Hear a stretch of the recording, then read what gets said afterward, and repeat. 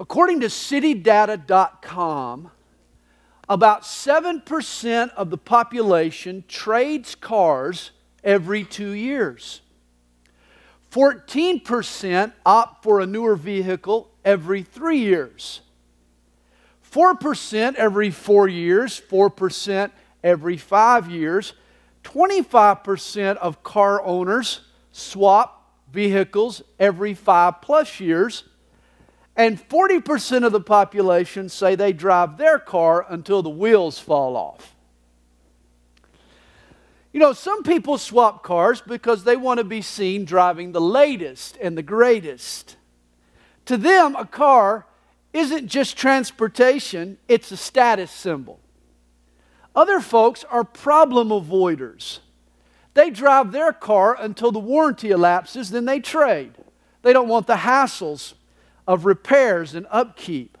Still other drivers like me are pragmatic. We find a car we like, one that fits our lifestyle. It's comfortable, it's reliable, it gets the job done, and we keep it up. We change the oil, and we service the chassis, and we tune up the engine. The automobile is an investment. We know what we've got. There's some familiarity. And besides, I can make a lot of repairs for the cost of a car note. And here's why I bring all this up.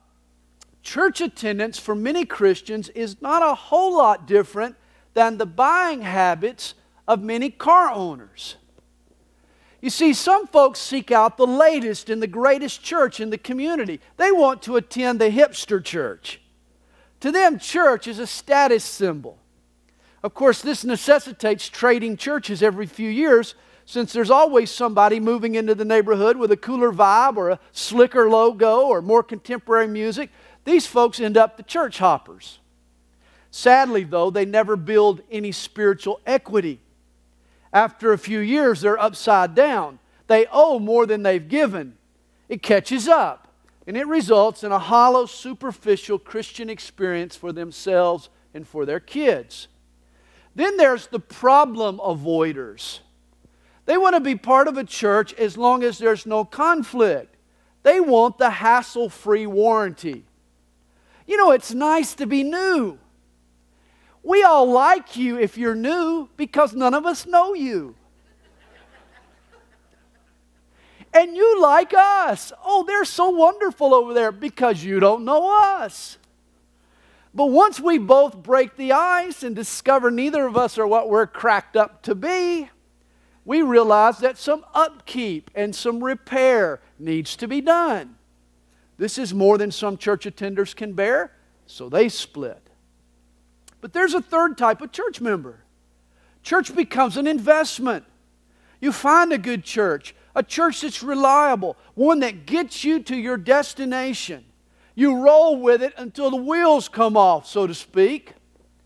Even though it involves some costly repairs at times, and upkeep can be a hassle, you trust what you've got. You stay, you build some spiritual equity. You end up with relationships that have meaning and substance.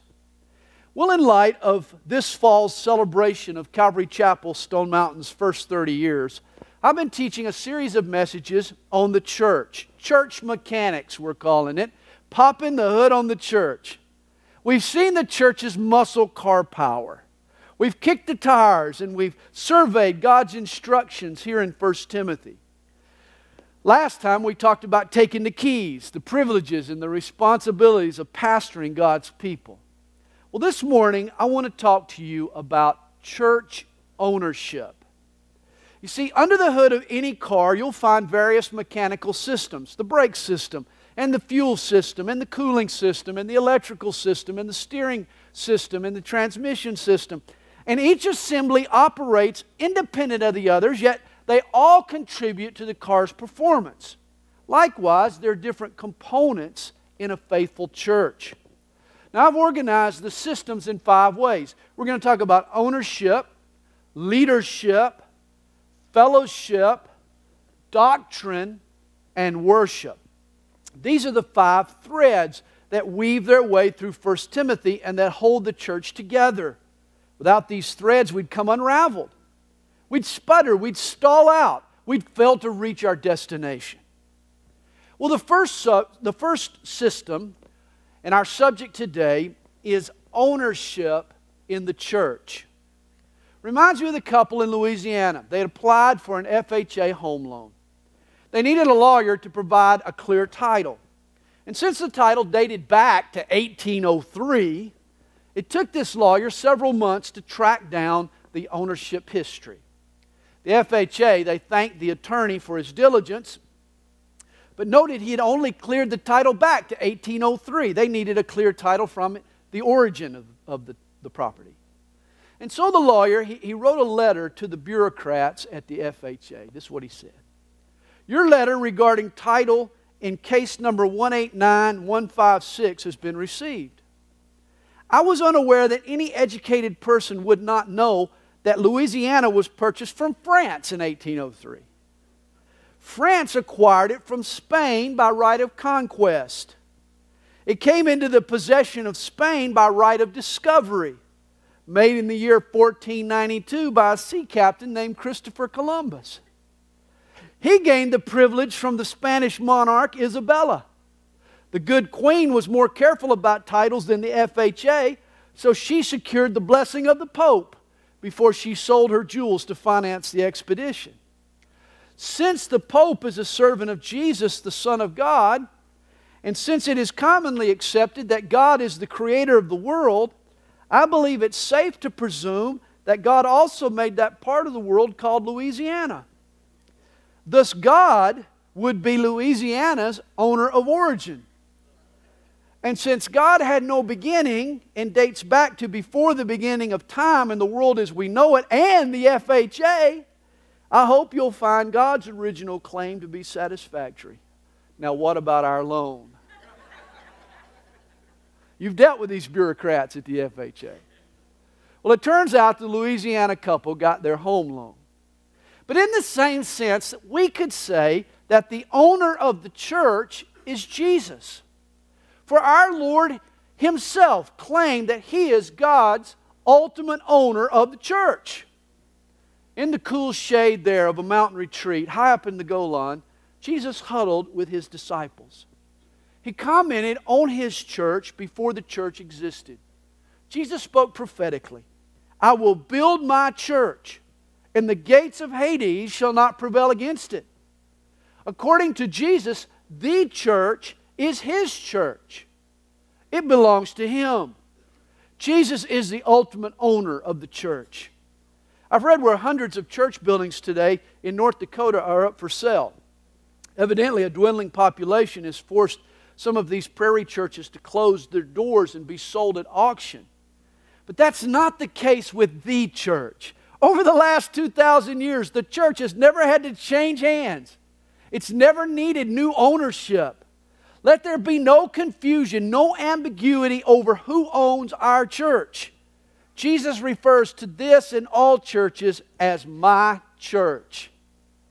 Now, legally, the state of Georgia treats Calvary Chapel Stone Mountain as a corporation responsible to a board of directors, which, according to our bylaws, is our elders.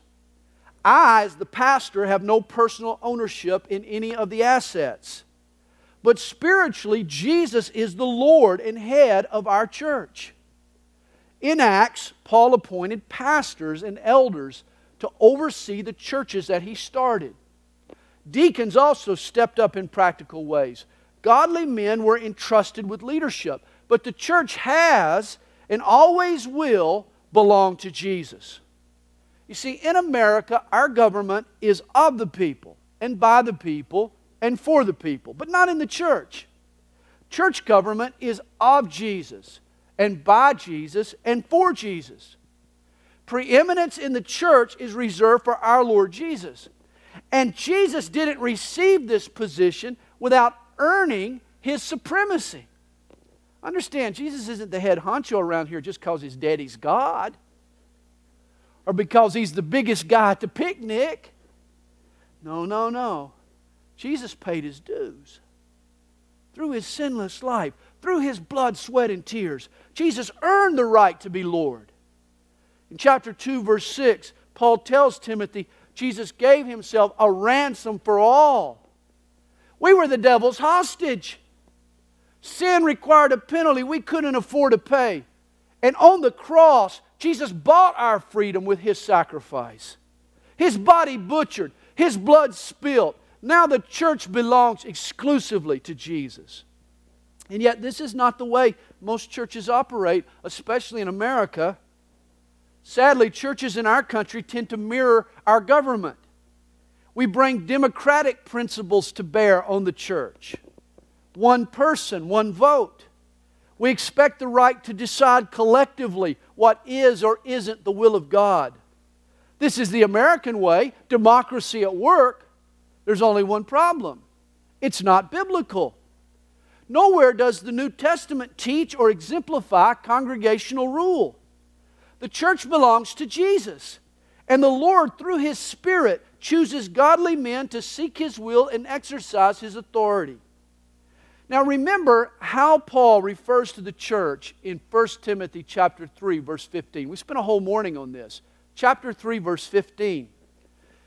There he grows emphatic. Paul becomes bold. He tells Pastor Timothy why the church is such a big deal to God and why it needs to be a bigger deal to us. He says that we're the house of God, which is the church of the living God, the pillar and ground of the truth. This term church, it's the translation of the Greek word ekklesia. It refers to a gathering. An ekklesia is a gathering. We're called out of the world. We're called to follow Jesus. We're called to do it together, and we're called to stand for the truth. And this assembly, this gathering, is alive and animated by the Spirit of the living God. Obviously, God dominates and directs and derives glory from His church. You see, God owns the church. But there are other verses in 1 Timothy where Paul implies that Timothy should take some ownership in the local church. God owns it, but Timothy needs to take some ownership. One example is verse 3 of chapter 1. Paul writes in chapter 1, verse 3, I urged you when I went into Macedonia, remain in Ephesus that you may charge some that they teach no other doctrine. See, Timothy was the pastor of the church at Ephesus. But he must have viewed it as some temporary stopgap assignment. This is why Paul tells Tim, remain at Ephesus. Stay there now. Stay put. Sink some roots. Exhibit some longevity. Be committed. Be invested in this church, Timothy. Timothy evidently was just biding time, skating along. He wasn't going to get too involved or make too many waves. He was just babysitting, not parenting. And yet Paul is telling Timothy in this letter to step up and to take charge. In chapter 1, verse 3, he needs to charge some. Later in chapter 6, verse 17, he's told to command those. In other words, Timothy needs to take some ownership, some personal responsibility in what's happening. Paul also writes at the end of the letter, chapter 6, verse 20, he says, O Timothy, guard what was committed to your trust. And you sense that Paul is worried that Timothy may not be getting it. Oh, Timothy. You know, God has taken His truth and His gifts and His authority and His concern and His wisdom, and He's entrusted it all to Timothy. It's in His hands. Timothy has some ownership in this. Timothy needs to stop waiting on relief. There's nobody warming up in the bullpen, Timothy. God is counting on you to finish this game. This is why Paul charges him in chapter 1, verse 18, to wage the good warfare. In chapter 4, verse 6, Paul tells his young protege, if he proves faithful in this assignment, he'll be a good minister of Jesus Christ. But here's the point. Ministry is up to Timothy. It's his game to win or lose. Timothy is responsible. See, whenever a financial investor puts his own money into the company he's recommending, we say he's got some skin in the game. You ever heard that expression? It's now personal for him. The advisor is also a stakeholder. And Paul is telling Timothy that he too needs to have some skin in the game. Jesus owns the church, yes, but every Christian needs to take ownership in what he or she has been called to do. You need some skin in the game. Each of us is responsible for our part. Have you ever noticed that nobody washes a rental car? You ever notice this? I mean, over the years, I've flown in and out of a lot of airports, and I've rented dozens of cars. I have a tough time reminding myself that I'm responsible for bringing it back with a full tank of gas. Why? Because it's not my car. I'm certainly not going to take any time or spend any money getting it a wash and a wax. And this is the attitude that a lot of people have toward church. Oh, it's just a rental. Oh, I'm not going to tear anything up while I'm there or crash it or anything, but I'm not going to make a big investment in it either. It's not mine. But Pastor James mentioned last week that he gets frustrated when people who attend Calvary Chapel week after week talk to him about your church or this church or y'all's church, instead of referring to it as my church or our church. I mean, are you just a third-party observer, or are you a first-hand participant? Too many Christians want to distance themselves from the church lest they get saddled with some obligation. Hey, if you attend Calvary Chapel, you need some skin in the game. You need to take some ownership and sense some responsibility. If you've ever done much snow skiing, you realize the difference between renting skis and bringing your own. If you're skiing on rentals, you'll ski anywhere, man. Over rocks, over concrete, over small children. It doesn't matter. You'll ski right across the parking lot, right up to your car. Why not? They're just rentals. But if you're downhilling on your own skis, man, it's another matter, because skis are expensive. And this is why you're careful and you're cautious. You're not going to dare scrape the bottoms of your skis or cut grooves in your skis. You don't want to dent those edges. You would never ski over pavement and risk damaging your skis. You see, there's a huge difference between a renter's and an owner's mentality. This is why Jesus gave Peter the keys to the kingdom. When a person shows up with a set of keys, keys imply ownership. I mean, usually you don't have keys to something you don't own. I own a Toyota pickup. The dented tailgate lets you know it's me. I'm one of the 46% of the population that drives it until the wheels come off. On a rare occasion, I'll let my friend or my kid, well, not my kids. I'll let a friend or I'll let my wife drive my truck. But I'm the only person with a set of keys. Generally speaking, you don't have the keys to a house or a car unless you have a stake in its ownership.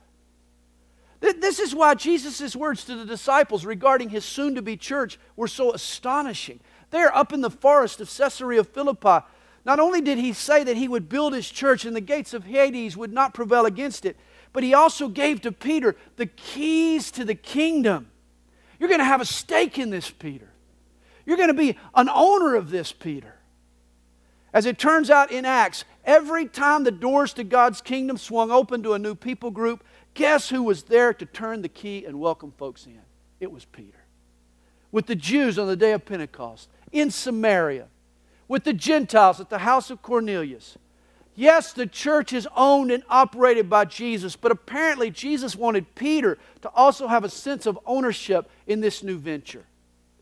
And the same is true for us. Yet, this is sort of a precarious balance to strike. Christians either approach the church with a renter's mentality, or they want to run the show. Some people are apathetic and nonchalant, while other people expect to have a say in all the decisions.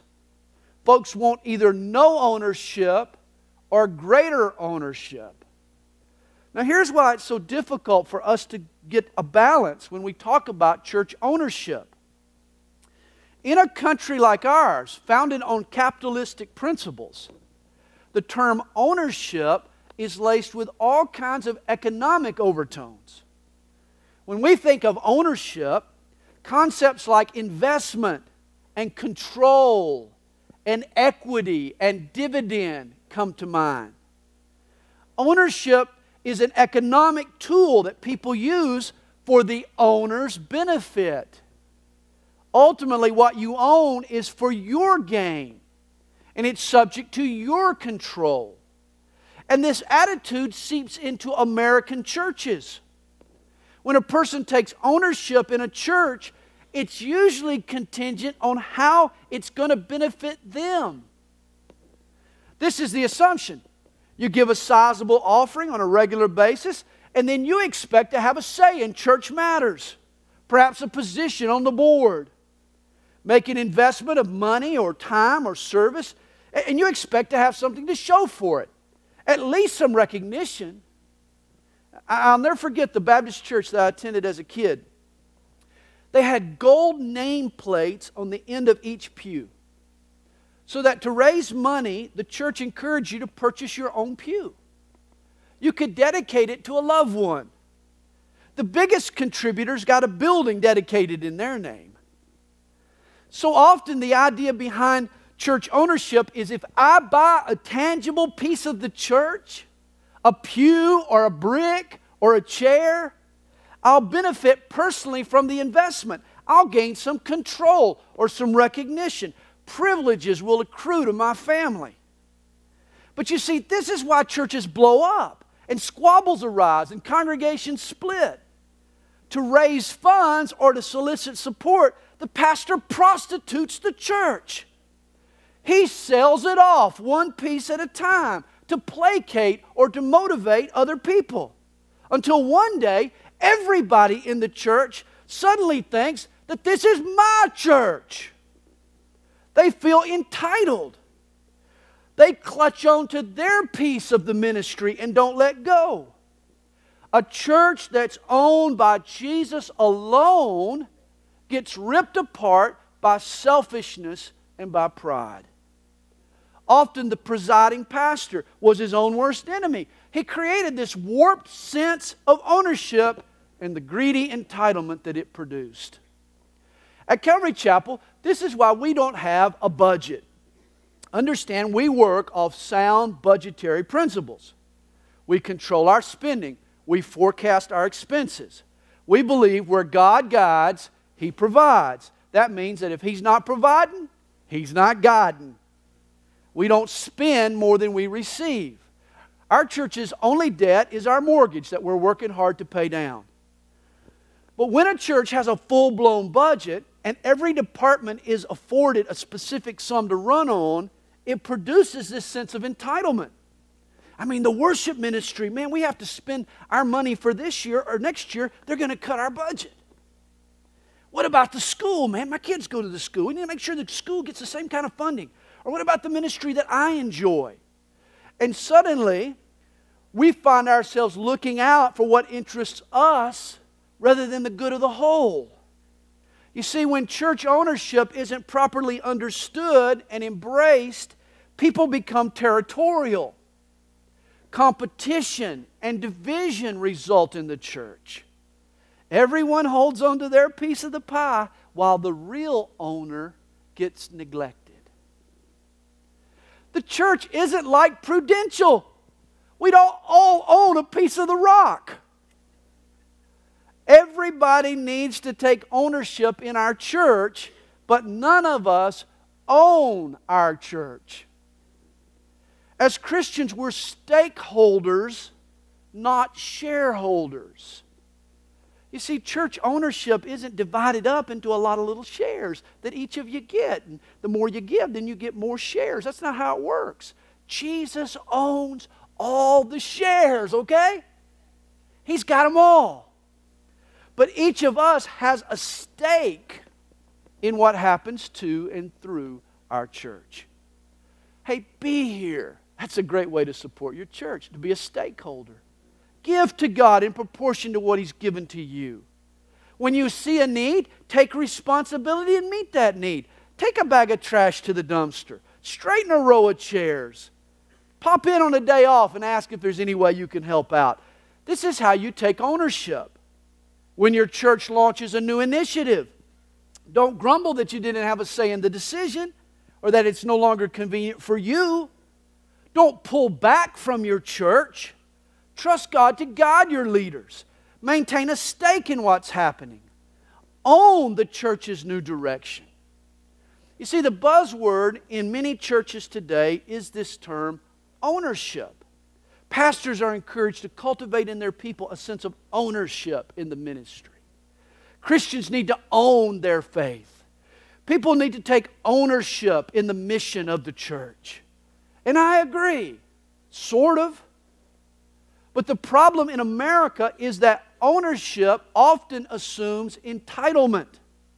And in the church, the only person entitled to gain or glory or praise is Jesus, not you and not me.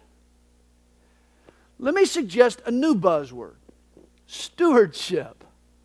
Now, rather than ownership, here's an older term, but it's much more biblical, stewardship. In Titus 1 verse 7, Paul refers to the church elders as stewards of God. In 1 Corinthians 4 verse 1, Paul writes to the church at Corinth, "Let a man so consider us as servants of Christ and stewards of the mysteries of God." In the Roman world, a steward was a household slave who had proven himself to be particularly competent and appreciative and loyal to his master. Think of an office manager, or think of an on-the-job foreman. A steward wasn't the owner, but he represented the owner, and he managed the master's business as if it belonged to him. A steward was heavily invested in the business. And according to Paul, his job was simple. The next verse there in 1 Corinthians 4 reads, "It is required in stewards that one be found faithful." You see, the owner was responsible for supplying the resources and the plan, but it was the steward's job to carry it out. And God has called us to be stewards. Hey, I am heavily invested in this church. I've given this church 30 years of my life. My whole adult life has been spent pastoring Calvary Chapel and trying to help grow its people. If anybody can say, "This is my church," it should be me. But I don't own this church any more than you do. We're all just stewards of God. I'm not the owner. In fact, if I bring shame to the cause of Christ, my role in this church would be and should be terminated. My sense of ownership comes not from any legal or economic or proprietary motive, but from my calling that God has placed on my life. That's the role that I have to play. I'm just a steward of Jesus, and my job is to be faithful. It reminds me of an early leader in the Salvation Army. His name was Samuel Bringle. Bringle was this brilliant author and scholar. He left a lucrative job to join William Booth's army. But Booth put him in charge of the lowly task of shining shoes. He told Bringle, "You've been your own boss for too long." Bringle could have taken it as a slight, but rather than complain, he humbled himself and he learned to serve and eventually became a leader. You see, here's the balance we need in the church. We don't need haughty folks taking over, but neither do we need lazy folks who aren't taking part. We need every believer to own whatever the owner calls them to do.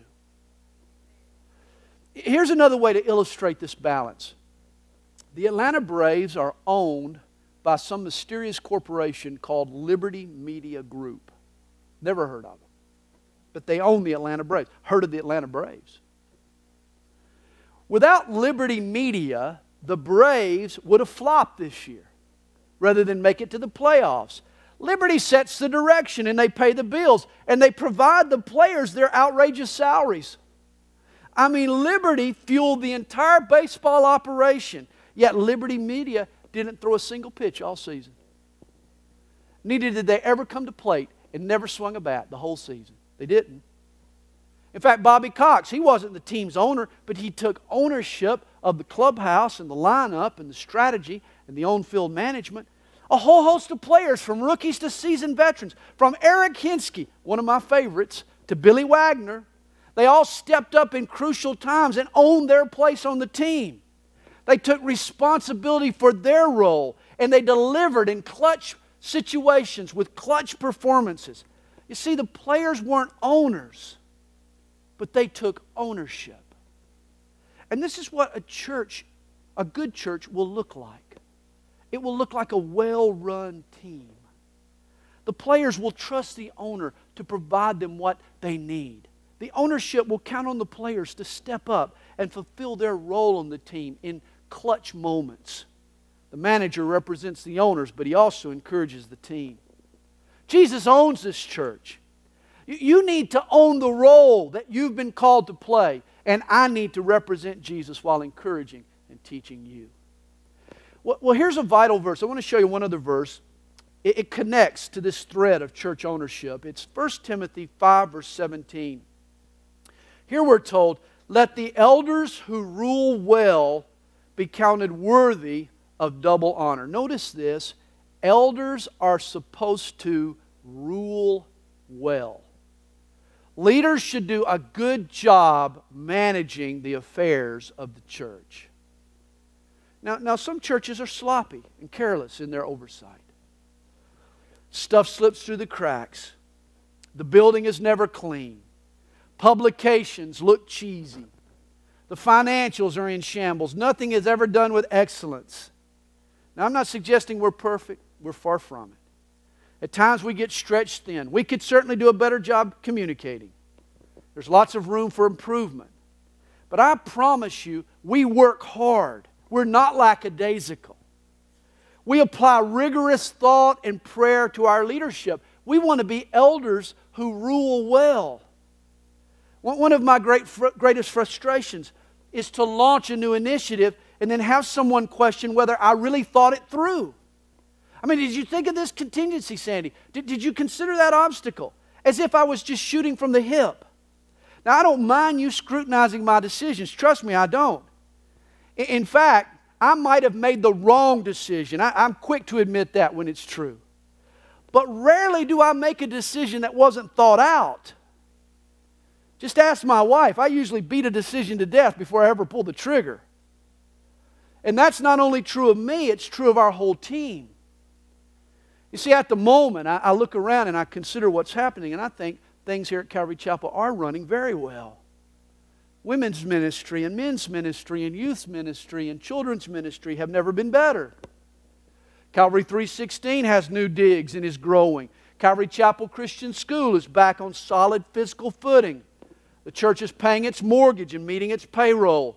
We're hosting conferences to help other churches and distribute Bible teaching online.